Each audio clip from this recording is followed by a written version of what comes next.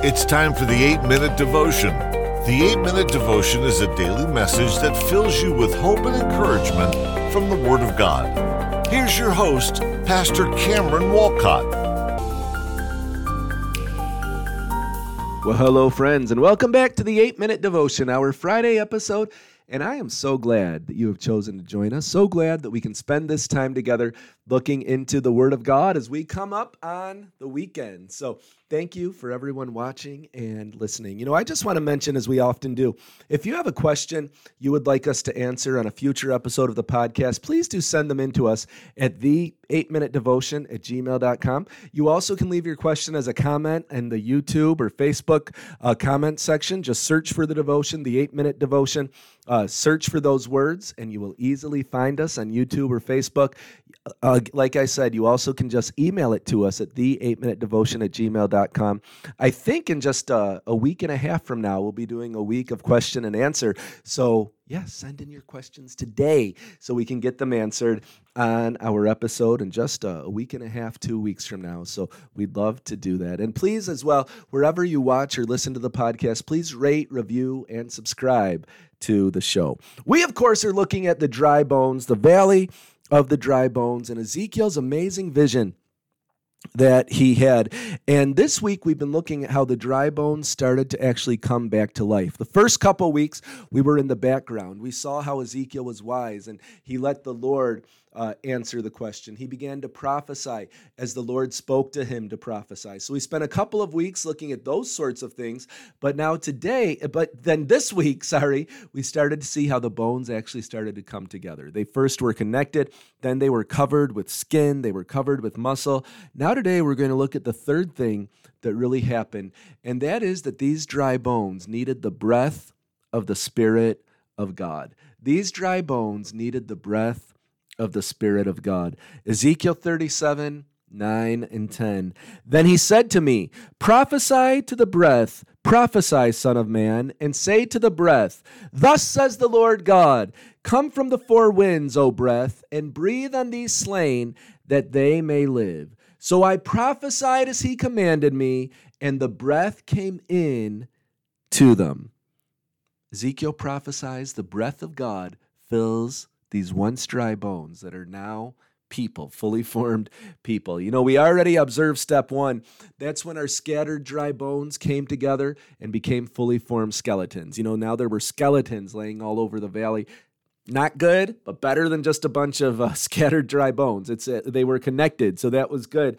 Then in step two, those skeletons got a little less scary looking because now they had muscles, they had skin. It took on the proper form of a human body. They still were not finished, though. They still had no life. If we could see the vision how Ezekiel saw it, the valley still would have looked more like a morgue and not really the type of place we would want to hang out in.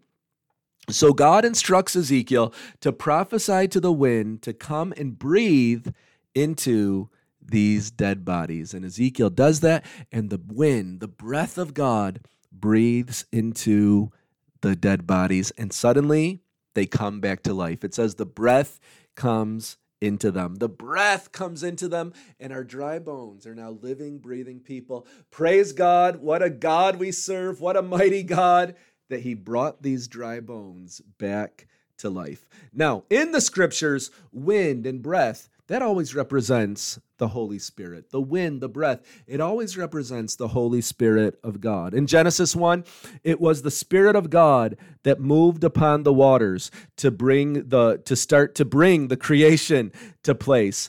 In Genesis 2, it was the Spirit of God that breathed into Adam to bring him to life. In Acts 2, it was the Spirit of God that came into the upper room like a mighty rushing wind. See, over and over, Old Testament, New Testament, the wind, the breath represents the Holy Spirit. And of course, was that same Holy Spirit who breathed into those dead bodies to bring them to life in the vision of Ezekiel 37. He is the exact same Holy Spirit who desires to breathe into your heart today. We want revival. We want resurrection. We want to be full of God. We want to be in the center of his plan. We want to be in the center of his purposes.